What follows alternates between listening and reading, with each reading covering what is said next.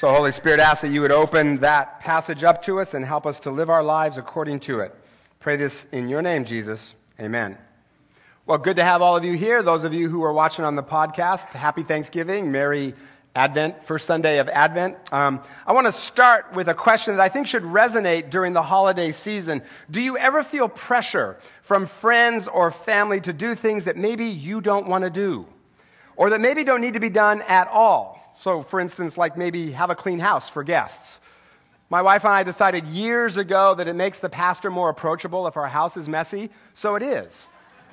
And that's just one of the many ways that we serve you. We are sacrificing for you. Or maybe as your family gets together with all their baggage and carry-ons, you start to feel the pressure to live up to your parents' or your siblings' expectations. Or maybe it's pressure, kind of social pressure you feel to be or do or accomplish certain things. Or maybe it's just pressure you put on yourself. Or maybe it's the pressure of the season to find the right gifts for everyone and all of that. I've told you before, I struggle with this with my wife. She's very practical. She doesn't like romantic gifts. If I buy her flowers, she says, don't waste the money and all of that. Now, I know she loves me, and she's very grateful for anything I give her. She's just very practical. It's actually one of the things I kind of love about her. I'll sometimes write her a note about all the reasons I love her. One time she read it and said, oh, that's nice, and then right in front of me, dropped it into the recycle. How can I melt her cold, cold heart? So this Christmas, you know what one of the things she's asked for? Potholders. Okay, I kid you not. I am an English major. I can write poetry. Potholders, waste of my talents. But this is also one of the things I love the most about her. She's so practical, and it's also so freeing. Right? Like, I don't have to knock myself out trying to give her gifts that she doesn't really want. I just get the stupid potholders, and she's happy. Plus Scotchmallows. She loves them, right? It's easy. So many men in this room right now envy me, right? You're like, how can I get that going in my family?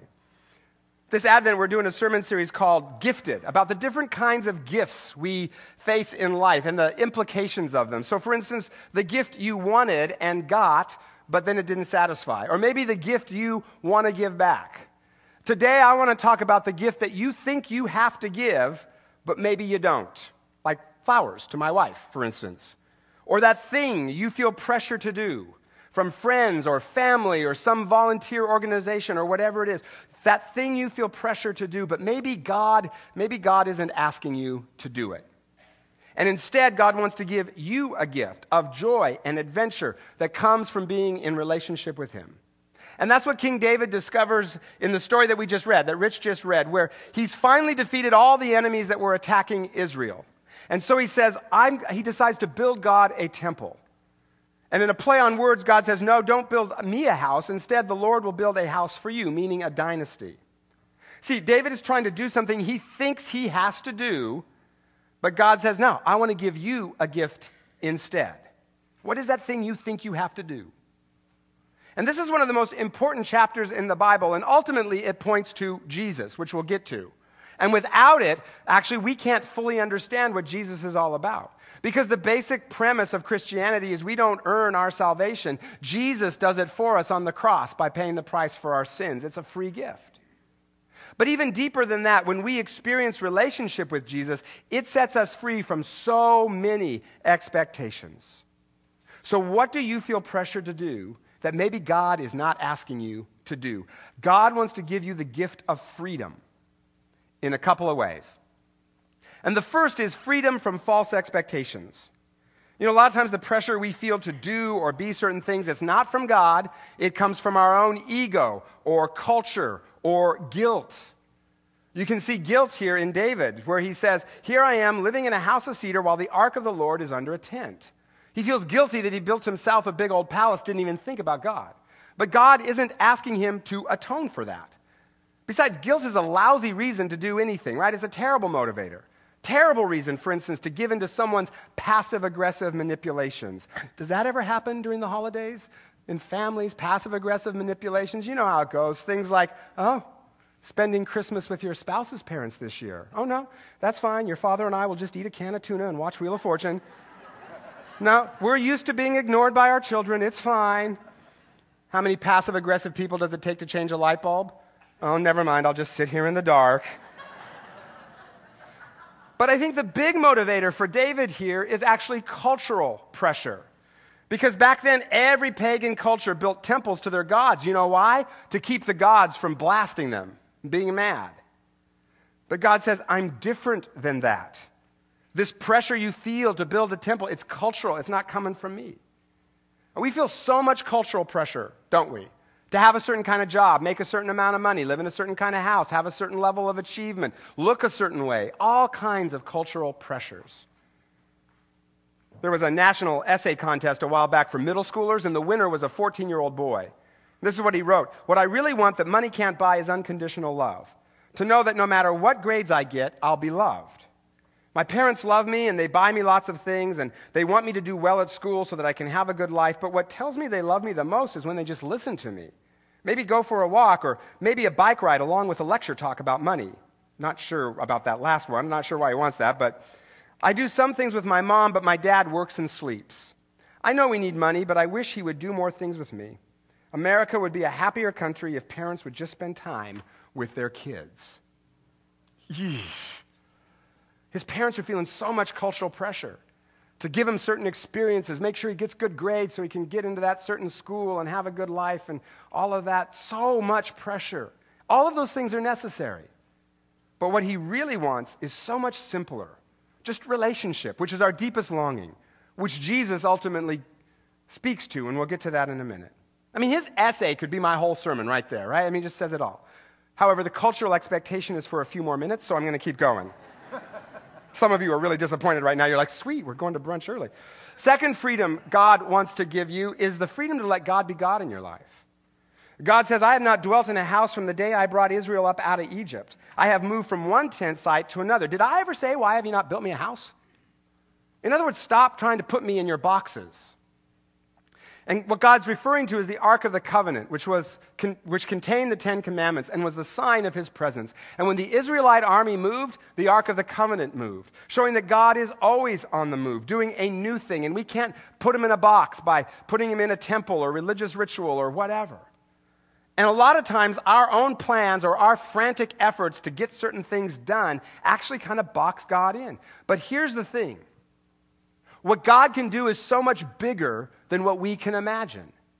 And if he does things our way, which we often want him to do, you know what we're going to get? Our-sized results. But if we let him do things his way, we're going to get God-sized results.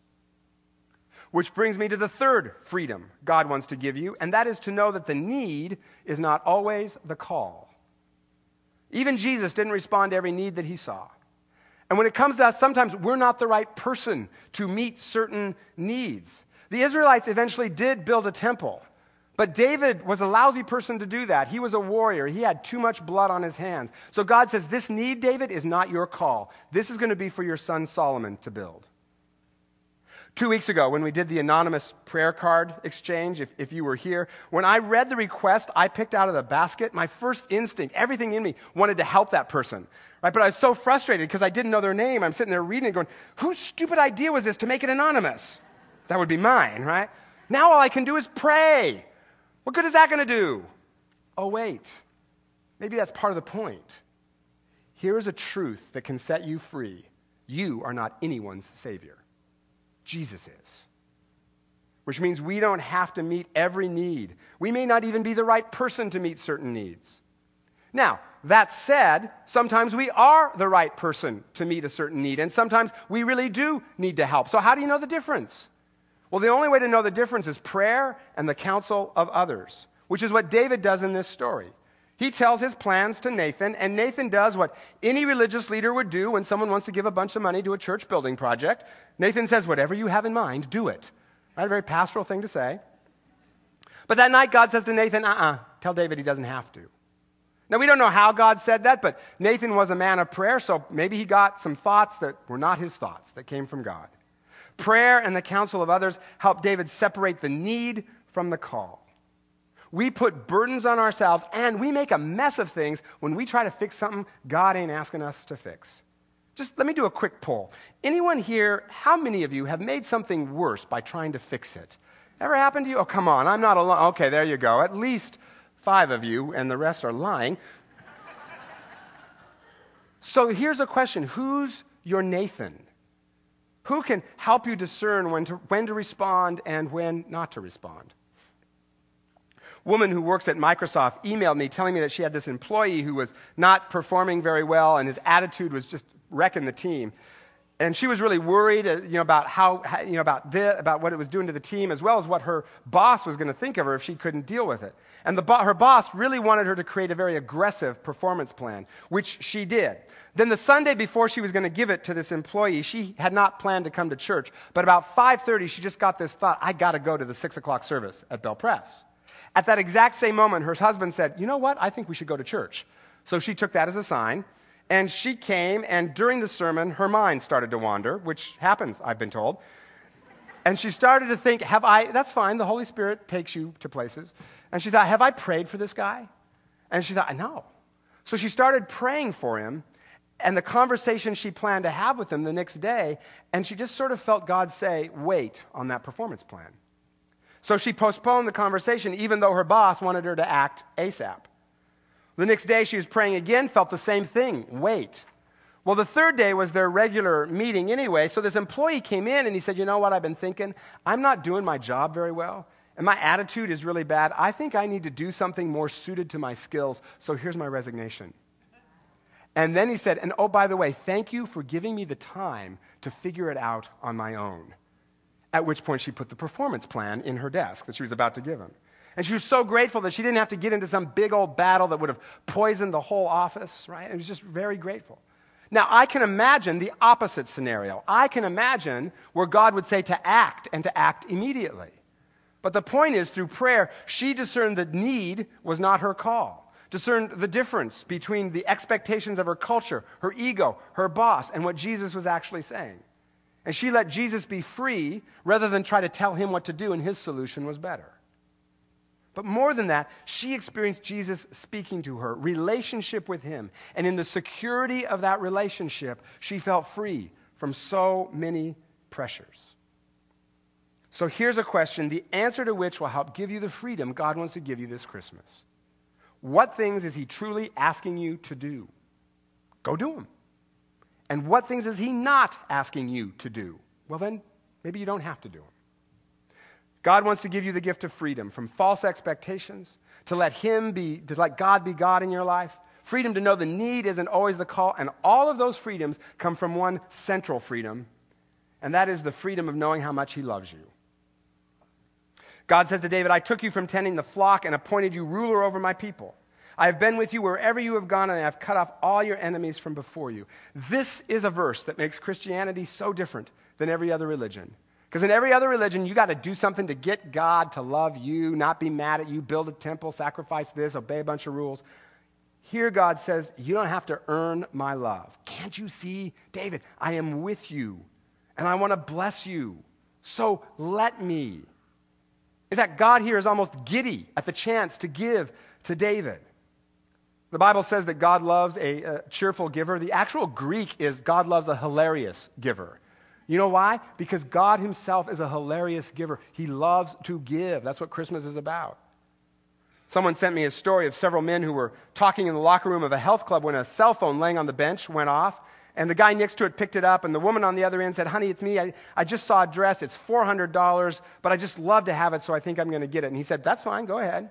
And then she said, and you know that car we've been looking at? I know it's $60,000, but it's perfect. I'd like to stop by today and buy it. And he said, that's great, but for that price, man, I want all the bells and whistles. And then he hung up and held the cell phone up and said, anyone know whose cell phone this is? It's fun to give, especially other people's stuff, right? God just loves to give and give and give. And so many of us, so many of you are working hard to earn somebody's approval. The dad who, when you did great in the game but you missed one play, he points out the play you missed. Or the peers who never seem to accept you, or the boss, and on and on. But God wants to give you a gift that is unearned, relationship with him. And when we get how much he loves us unconditionally, all that pressure to produce, achieve, do this, do that, it starts to fade. And what this passage shows is that God longs to be with us. At the time this passage was written, Israel is still very poor. And part of what God is saying is, don't build me a temple. I want to be where my people are at. If they're poor, I'm poor. If they don't have houses, I don't have a house. It's the incarnation, Emmanuel, God with us. So much so that he comes himself in the person of Jesus. That's what we celebrate this season. God comes himself in the person of Jesus, who is born to two poor peasants in a stable, not a house, just to be with us. And in fact, the New Testament says there's no need for a temple anymore. You know why? Because we are God's temple. And if we know Jesus, he lives inside of us. And he will never take his love away from us, no matter what we do and no matter what our circumstances are. God says to David, I will raise up your offspring to succeed you, and I will establish his kingdom. I will be his father. He will be my son. I will never take my love away from him. That extends to us as well. This is the promise we have through Jesus. I will set him over my kingdom forever. His throne will be established forever. Now, this text is one of the sources of Jews' hopes for a Messiah, a ruler from the line of David who would establish God's peace and justice. What it ultimately points to is obviously Jesus, who is a descendant of David, born in Bethlehem, the city of David. And God uses the word forever twice to emphasize that he's always with us. That's what Jesus coming to us means. I want to be with you, Emmanuel. And there's nothing we can do to drive him away, and there's nothing in our circumstances that mean he has abandoned us. In fact, this passage from Chronicles was written centuries after David, but before Jesus. And the author is drawing on earlier historical sources to write this history of Israel, like we might do today about George Washington, use other histories to write a new history. And his point is God is still with us even though times are hard. Because when this passage was written, Jerusalem had been conquered by the Babylonians, burned to the ground, Jews taken into captivity for 70 years, and when they return, David's descendants are no longer king. There's no king at all. And in fact, they've slipped into poverty and obscurity. And so the question is God still with us? And maybe you ask that. God, where are you? Have you abandoned us? Have you abandoned me? But they kept track of David's descendants who got poorer and poorer for 500 years until a very poor descendant named Mary gave birth to Jesus in a stable. Showing that God's promises are real and true and he never forgets them. And what allowed them to get through those 500 years was relationship with God. His presence gives us peace and security. And what David discovers in this passage is that we don't have to earn that. It is a free gift. And when we get that, the pressure to produce and do this and do that and all the things, it just starts to fade away.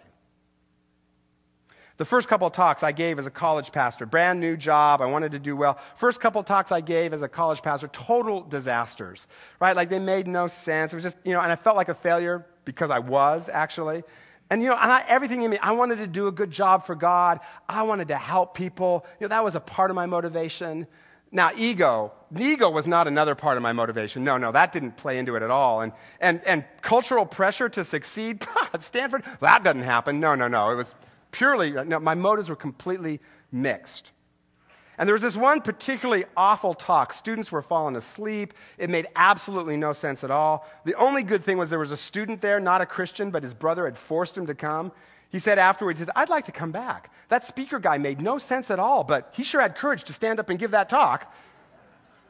Well, a few weeks into this disaster, a graduate student who I did not know came up to me and he said, I wrote a song for you. And I'd like to play it for you right now. This is right after our college group meeting. He goes, I'd like to play the song for you right now. Okay, creepy stalker dude, go ahead, right? And it was called Faithfulness, about how all God asks is that we faithfully do what he asks us to do, and then win or lose, succeed or fail, he loves us and he says, well done. He just asked for faithfulness. And as he sang this song for me, which was so awkward, there's people all around, it was just totally weird. But even still, I heard God say, Scott, I'm not asking you to be successful. That's you. That's your culture.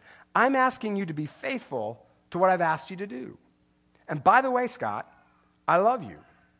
And I'm proud of the way you're doing what I've asked you to do, so stop doing what I didn't ask you to do. I almost started to cry, but that would have made it even more awkward, so I didn't. And later, he and his wife recorded a CD, and that song was on it. And to this day, sometimes, when I feel discouraged, I will still sometimes listen to it, because it reminds me of what God is asking of me and what's just false expectations.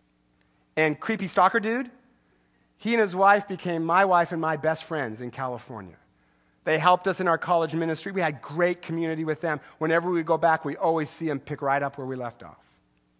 I was trying to give God a gift, but I was doing a lot of things that God was not asking me to do, responding to a lot of false expectations. But God, through my friend, gave me a gift. He was my Nathan and helped me feel just a little bit more loved by God, which set me just a little more free. It wasn't all over, but just a little more free from all those false expectations and the pressures to perform. So what are you doing that God ain't asking you to do? And maybe doesn't need to be done at all, at least by you. Here's your homework this Christmas, all right? Here's your homework. I am inviting you.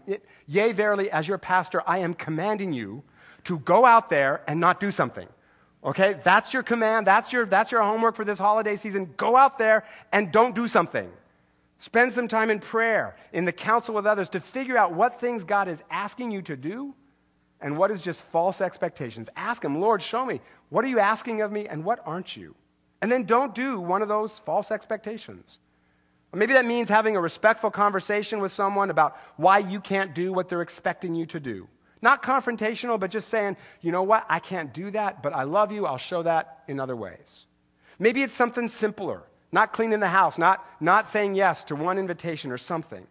And then pray this prayer. God, show me the gift you're trying to give me. Because he is. Show me the gift you're trying to give me so that you don't miss it.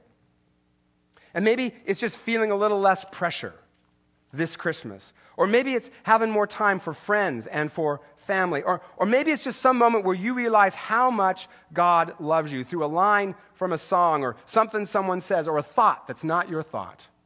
Where you hear your father say, you are my son, you are my daughter, I love you, and I am very pleased with you. So be still and know that I am with you. Come unto me with all your labors and your heavy burdens, and I will give you rest. So Jesus, thank you so much for this gift you give us of your presence that sets us free from expectations, and ask, Lord, that you help us sift out what you're asking of us and what you're not. And then, Lord, for every person in this room, help us to not do something and experience just a little more freedom from all those expectations we labor under. I pray this in your name, Jesus. Amen.